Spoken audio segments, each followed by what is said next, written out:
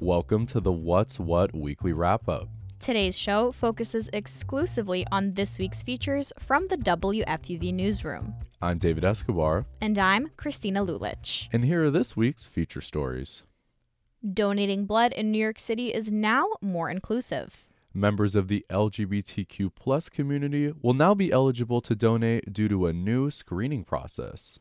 WFUV's Rosie Lenz talks to Chelsea Smith from the New York Blood Center and Desiree Ramos-Rayner from the Red Cross about what this new process means for New Yorkers. New York blood donation centers recently instituted a new screening process to make donor eligibility more inclusive. The process introduces new gender-neutral questions that make it safe for more New Yorkers to give blood, no matter their gender identity. And Chelsea Smith, who works with the New York Blood Center, says these changes impact a specific group in particular.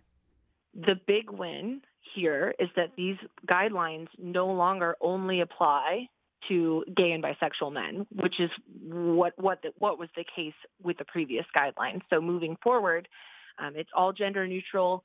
Your sexual identity does not come into impact here, and these questions are going to be asked of all donors.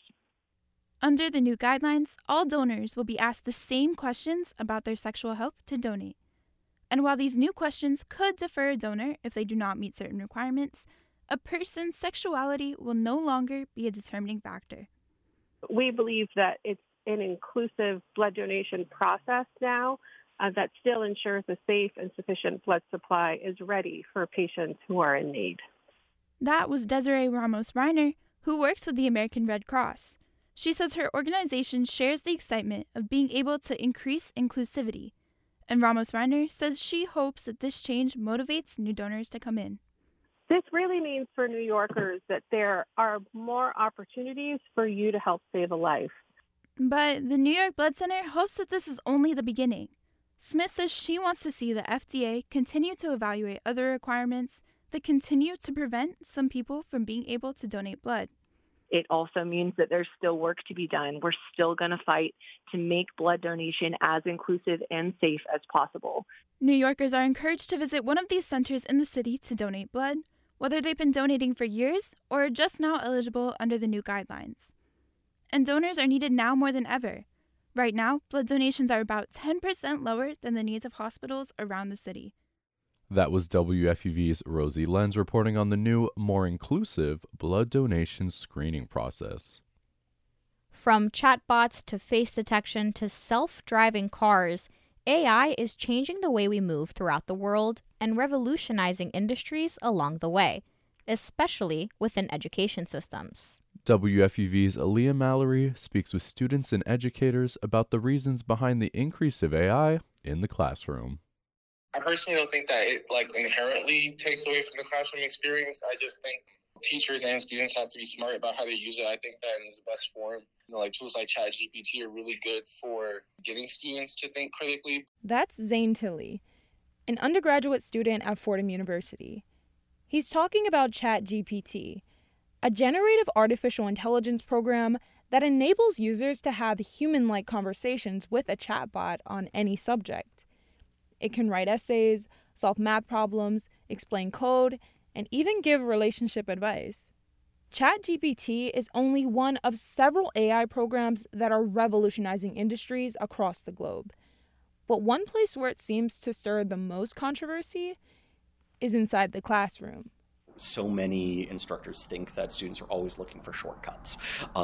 And AI provides an opportunity to take some shortcuts. That's Kirk Quinlan.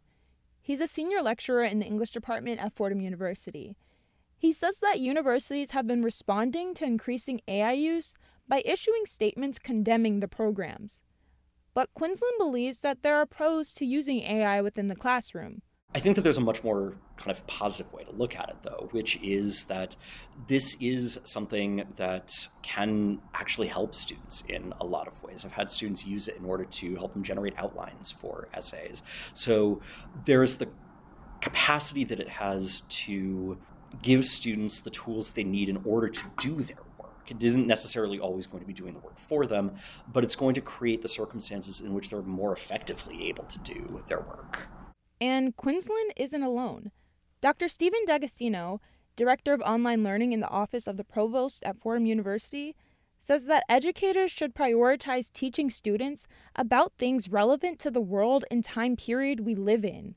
Is that we have to be mindful of what's happening in the world outside the classroom and integrate some of those tools, techniques, growing cultural understandings into our practice, if only to remain relevant and to teach the people who are in front of us. The students that I'm teaching now, they're going to leave the university and go into a world that has artificial intelligence operating in it. But he does acknowledge the potential harm AI can cause to the learning process by using his students as an example. So I asked them in groups to generate a list of ideas. They finished their work and they probably had like 5 ideas. And when I showed them that ChatGPT did that same work in like a minute and produced 20 times more ideas, they were like deflated in a way. I think they experienced how in real time ChatGPT can undermine the process of learning. There are other reasons to do that activity, to get to know each other, to communicate, to have some back and forth, to build a sense of community in the classroom. So in a way, ChatGPT can shortcut those processes and kind of flatten them. And Ella Hyde, another undergraduate student at Fordham, echoes similar sentiments. She says that she has used AI generators to help her understand difficult text or concepts, but that it can indeed undermine learning. If you use it negatively, it's like write papers for you. You're not writing anything yourself. So there's not much learning happening that way. But if you use it healthily, in moderation, I think you'll be fine. So if AI can potentially undermine learning and competency, then should it be in the classroom at all? For Dr. D'Agostino, AI programs will likely become essential to the learning process. So we already have experienced the integration of technology into teaching and learning spaces, right? Probably 10, 15 years ago, maybe a little bit longer, when laptops became very common, the laptops were banned. Like, you close your laptops, I don't allow laptops in class. During the pandemic, for example, the university was giving students and instructors laptops because they became essential. Now, I can't make the same prediction about ChatGPT, but I imagine that it's going to move along that same continuum from disruptive to essential.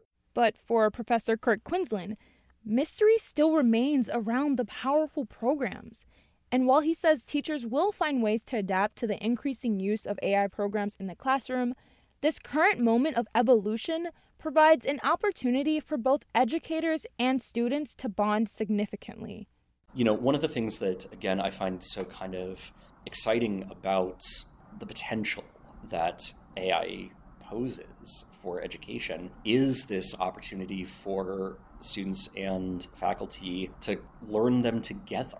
That it isn't something that we as faculty have the full control over what we can tell our students or what we're able to get our students to do. You know, the policies that we come up with, I think, work best as a way of communicating to our students that fundamentally we're figuring this out too, and we don't have the answers. And even though we are experiencing the transition to a more artificially intelligent world, the future of AI is still a blur. Will it undermine the education system completely?